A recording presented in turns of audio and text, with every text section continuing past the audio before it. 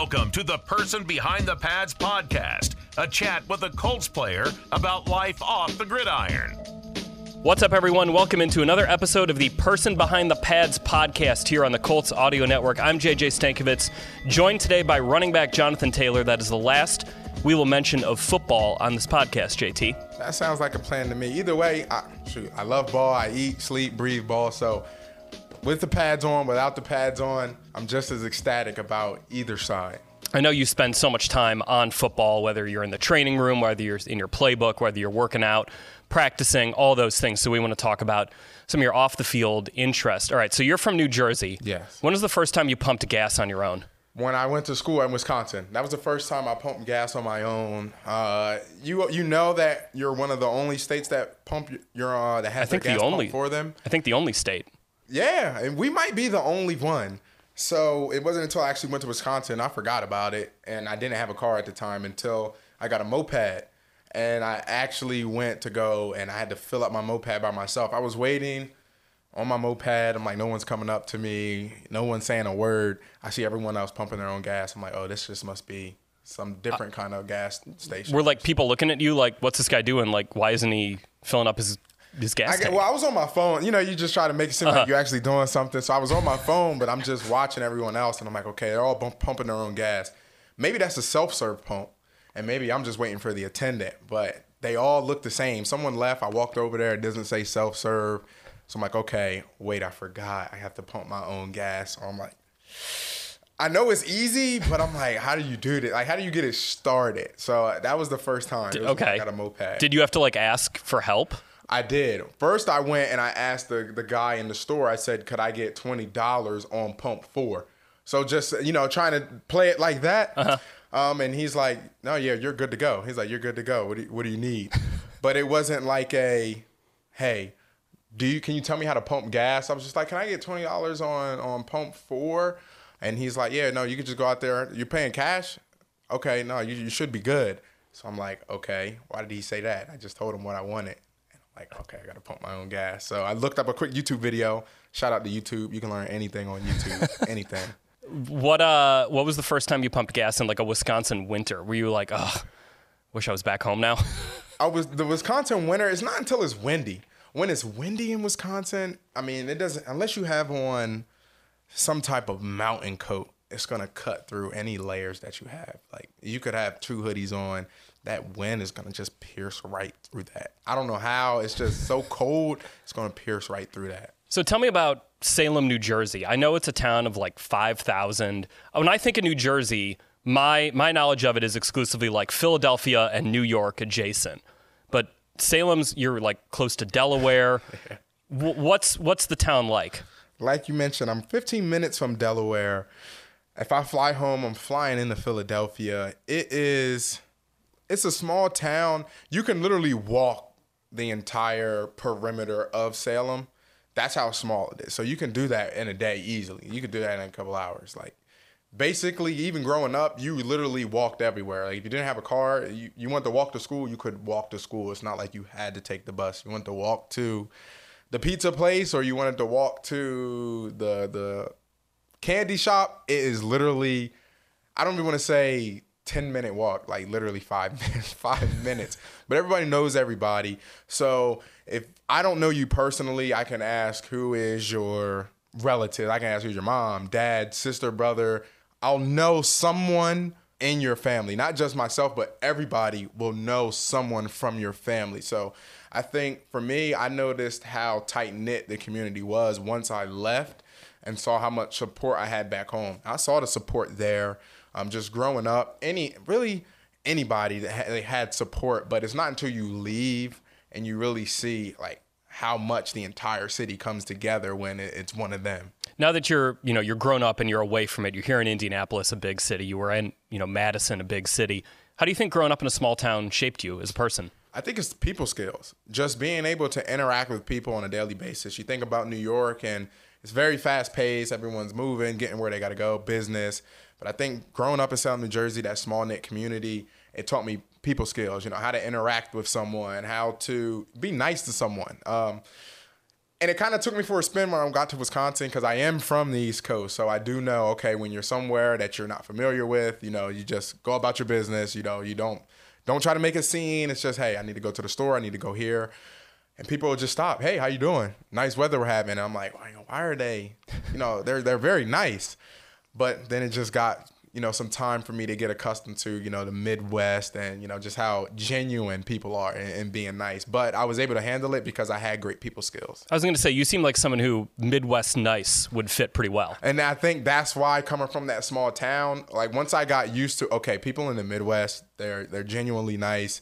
It was easy for me because I had great people skills because I grew up in a small community where I knew everybody. So if you go out to the store, you may see somebody that or if you're just driving in a car, you just may see somebody on the side parking their car and you're like, hey, what's up? How you doing? And I haven't seen you in a while. So I just felt like it really built my people skills up a lot. How much of a traveler are you? I'm not a huge traveler. As I've started to travel, I've grown to enjoy and appreciate it. But I haven't got to the point where I'm like, I can't wait for the next trip. But I do love traveling. I feel like I will grow into that.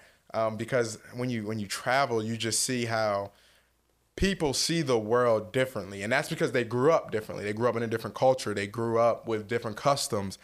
And you can see how serious they take certain customs, or you can see how lightly they take a custom that you may have that is serious to you.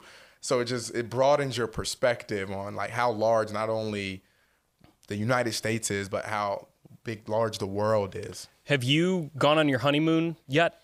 No, not yet. Not yet. That's going to be we really want to plan that out. I know we had OTAs 2 weeks early here. So we just wanted to make sure we were in the best position, new coaching staff, meet the new teammates. It's a new year. Yeah. It's a new year. So we wanted to just make sure that we were here. I wanted to be here, especially my old teammates, hey, how's the offseason been? Mm-hmm. But not yet, but we're planning it, and we want it to be really nice. So are you going to be a beach guy for the honeymoon, or like we're going to go to like Europe and go around, or go to Asia and go around type of guy for your honeymoon? I'm sorry. I feel like we have to go kind of around somewhere because, we love the beach. Mm-hmm. And not to say beaches are all the same, but at the end of the day, you're going to get beautiful weather, you're going to get sand, you're going to get water. But it's something different when you see something that has a historical background to it, something that's written in the history books. Not everybody gets to see those things and experience those things. So I think that's a honeymoon kind of experience. I love it. That was kind of my honeymoon, so I love that feel of it. Ooh. What's the most recent place you've traveled to? The most recent place, Cabo. The most recent place I traveled was Cabo. That was incredible. Like I mentioned, the beach was incredible. The weather, the food. I forgot to mention that. The food, when you travel other places, you get to see, what's in their daily diet. What do they eat normally? And some of that food is really, really good.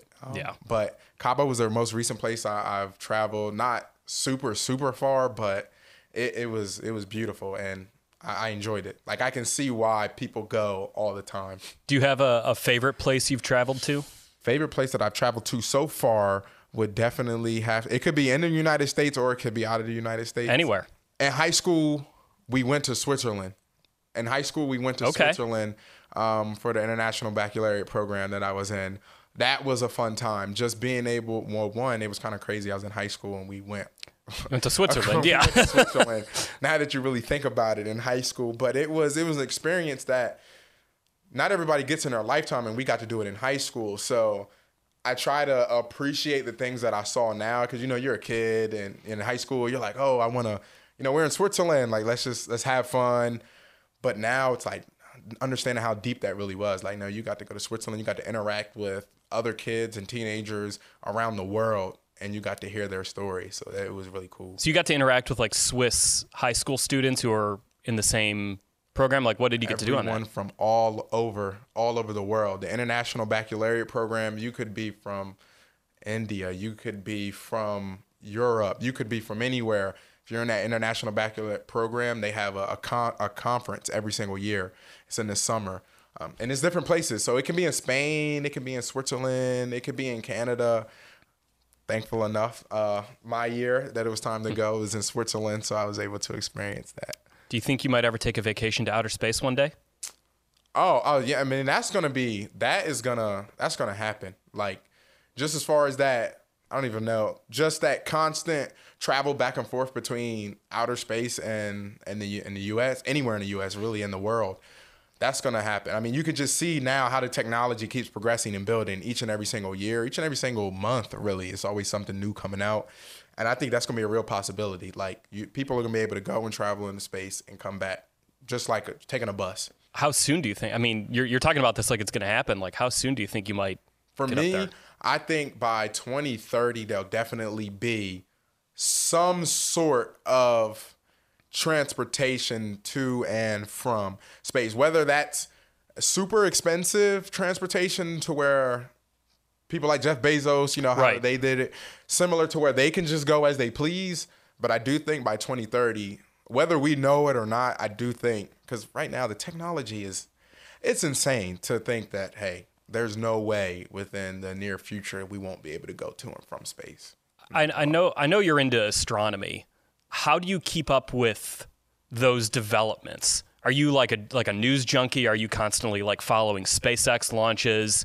Are you like following the NASA like Artemis program? Like, how are you keeping up with it? Definitely, I'm up on SpaceX launches. I mean, the stuff that's going on there is really ridiculous. It's really ridiculous. I don't think people understand the magnitude of what's going on. Okay, so what do you mean by that? Like, let's just take going to the moon, for example. We went to the moon. This was a while ago. Everyone's like, okay, we did it. Like, they're literally trying to develop a way for us to do what we're doing here somewhere else. We could literally be doing the same thing somewhere else. And there's not only one person, there's a group of people. There's a large amount of people who really believe it's possible and who have the tools and the knowledge to help work through making that happen. And I think once it comes out, it's going to be shocking for people, similar to when the internet came out. Oh, this is crazy. The internet, it's going to sound very crazy until it's really a reality. What do you think a trip to space would look like? I mean, like, because I'm someone, I hate heights. Like, flying is just, it's enough for me. I don't need to go any higher than 40,000 feet. Like, what do you think that would be like?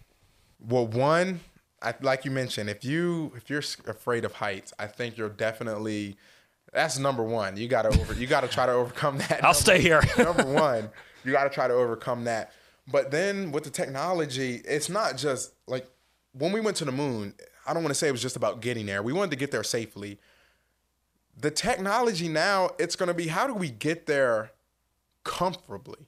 Like, I don't think people, like, it's going to be like a very nice ride. Now, of course, scientifically, you may go through, I don't want to say turbulence, but there's going to be something. But the way that they're going to advance that transportation to where you could be eating a meal possibly just going into space. So, but that's why those bright minds that are working together, collaborating, I believe that they will be able to get it done and people will be able to go comfortably. Even if you're afraid of heights, I think that they'll make the ride so smooth, it'll just feel like you're in the car. That's what I think. That's what I think will develop in the future. Where does your love for astronomy come from? How did that start? I've always been a science guy. I just know I've always been a science guy in general. So I guess once it came to space, you just look. I know I got a telescope back when I was younger. It was in like 6th grade. I got a telescope. I've always been a science guy, but then I got the telescope and finally looked out into, at night, just using regular telescope. It wasn't nothing high tech, fancy. But you just see how vast it is, especially on a clear night when you can just see all of those stars. And then you start learning how far away those stars actually are and the fact that they're able to shine bright at night. You're like, okay, so there's a huge ball of gas and rock somewhere out there shining hot enough, bright enough for me to see it here. And it, makes you feel small. But you're like, it's a really big world out there. Yeah, I always like asking this question to people who are into astronomy. But like, what do you think when you look at the stars at night, when you're looking through your telescope or you're just kind of sitting out there and you're sort of just looking up at the universe? I sometimes wonder if someone's looking at me, like not necessarily at me, but planet Earth, they could see us from wherever they're at, and they're like, man, that's really far out there. I wonder what is out there, and we're wondering the same thing. It kind of trips you out a little bit. Yeah. But when you just think about how massive the universe is, you're like, what are the chances that there's nothing else out there? And what are the chances that we're the only ones? Yeah. You go tit for tat for it. You go back and forth, and it's scary. You know, it can be scary, but it's also exciting. And then, you know, you don't want to really look at movies. You know, movies that's Hollywood, but you're just like, what does it look like? Could they look? You know, if there's something else out there, could they look like us? Could they look totally different, but have the same mannerisms as us? You don't know. And I think that's the biggest mystery that not only myself, but other people are interested. I think that's what reels them in, is you don't know. So like when I was growing up, my dad it was called SETI. Do you know what I'm talking about? SETI. It was like a thing that scanned for radio transmissions from like deep space. And you could just like set up a station on your computer to do it, and it would feed into this database. This is like early 2000s. I remember just like looking at it was like a screensaver and looking at these like waves coming in. And like always being like, oh, am I going to see one that spikes to see there's an alien, you know, radio transmission? I think that's such a cool thing to just like think about and consider. No, 100%. Like you said, because you don't know, but I don't want to say, it's like the chase. You know, you think about people who chase storms. They're very fascinated in storms, and they love the chase. So that's why they go out and they chase storms. So it's like, you love the fact that there's a possibility that something else could be out there in the universe, but you also love the chase. Like, I want to find new evidence. I want to discover something new. I want to have a new breakthrough. So I feel like that's what kind of drives these scientists. That's what drives people who are interested in it. They're like, you know, I want to know as much as possible. I want to know about new breakthroughs because it's so interesting, because you realize there's a lot here. You got family, you got friends, there's a lot here. And there's so much more. There's so much more. It's almost like the way I think about it is it's almost like, how could there not be more out there? Exactly. Like, what are the chances that there's nothing else out there? Now, there could be nothing else out there, but what are the chances? You know, and you're like, okay, like, you know, are we really that lucky? Like, what else is out there? And I think that's why scientists, they spend countless hours, days, nights just studying, because they know, you know, it's going to be a breakthrough. There's going to be a breakthrough sometime, someplace, somewhere. And they want to be the ones to have that breakthrough, which is pretty cool, because I know that they're just like almost 24/7. I know they're constantly studying new things. If you were to go to space with any of your teammates, who are you taking on that ride with you? Going to space with any of my teammates, I will say I do have conversations a lot with Kenny Moore. I just love his thought process. I feel like we would kind of ask the same questions, but I think Kenny would ask a question that I never would have thought of that made me really dive deep. So I feel like definitely Kenny Moore. I just feel like we would kind of be hand in hand on our mind, on our thought process. So I could be wrong, but I think Kenny Moore. Okay. It has to be Kenny. Like, you guys have those like deep discussions. Yeah, like I really sit there, and not just about space, just about anything. So I know he has that critical thinking, that diving deep, not just surface level. He's like, let me just go see what's beneath the rug. All right, let me bring it back to Earth for just a little bit longer. What do you like to do here around Indianapolis? You get some time away with your wife. Congratulations, by the way. What do you like to do just around town? We last week we rode the ducks, or the swans. They're like these swans downtown. I think through like on the canal. Through the canal. Yeah. So that was pretty cool. I didn't know Indy had that. So we came in 2020, lockdown, COVID. 2021, kind of still coming out of it. So everybody's still cautious. So after this past year, it was like, okay, things are kind of opening back up now. Things seem safe. You know, what does Indy have to offer? So going downtown, doing things like that, going to the canal, that was really cool. There's this blues place downtown. I forget what street it's on. Georgia Street, mate. Georgia Street. I think it was Rhythm and Blues. Okay. It's a lot of cool things in Indy. that I didn't have necessarily back home, just, small town. Going to Madison. Madison had a lot of cool things. Indianapolis has different things as well from Madison. Madison had the Terrace, that was a spot to go to.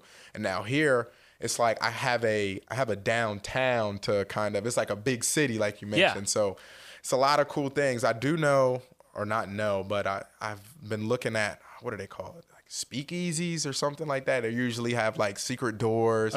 I've seen a couple things on that. So I just realized that Indy has a lot to offer. So I'm excited to keep exploring. I love it. Because, like you said, you got here in the pandemic. So you probably only had like, a year or two to really start getting into the city.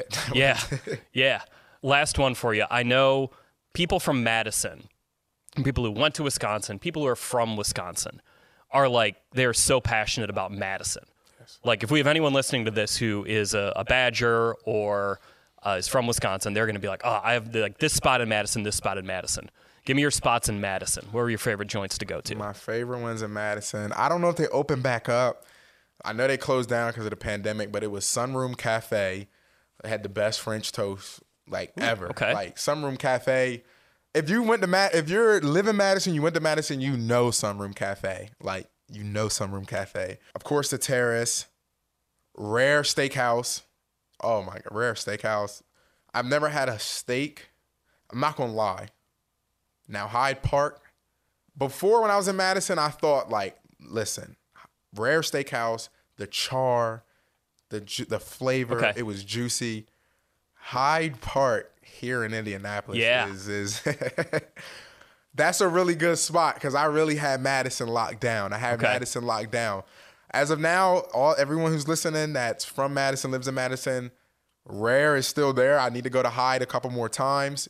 I'm a kind of guy where if I go 3 times and I get something different every time and it's great all 3 times, that's the new spot. That's the spot. This is going to be controversial. No matter what you say, what's your steak order? How do you like it done?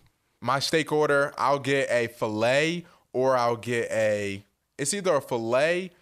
There's this Delmonico steak. It's a Delmonico. I'll either get a filet or Delmonico, but I've just started to get things medium. I've been getting things medium well. Certain places I've been trying medium. It's a good balance because some places will definitely give you the perfect medium. Some places it'll just be a little bit less than medium and you're like, okay, I'm not there. I'm not there. But I will say I did start off well done. I did start off well done in high school, when I was little, high school, even when I got to college. But that medium range, that's perfect for me. That's the least controversial answer you could give, honestly. Like people get upset about this, man. I know.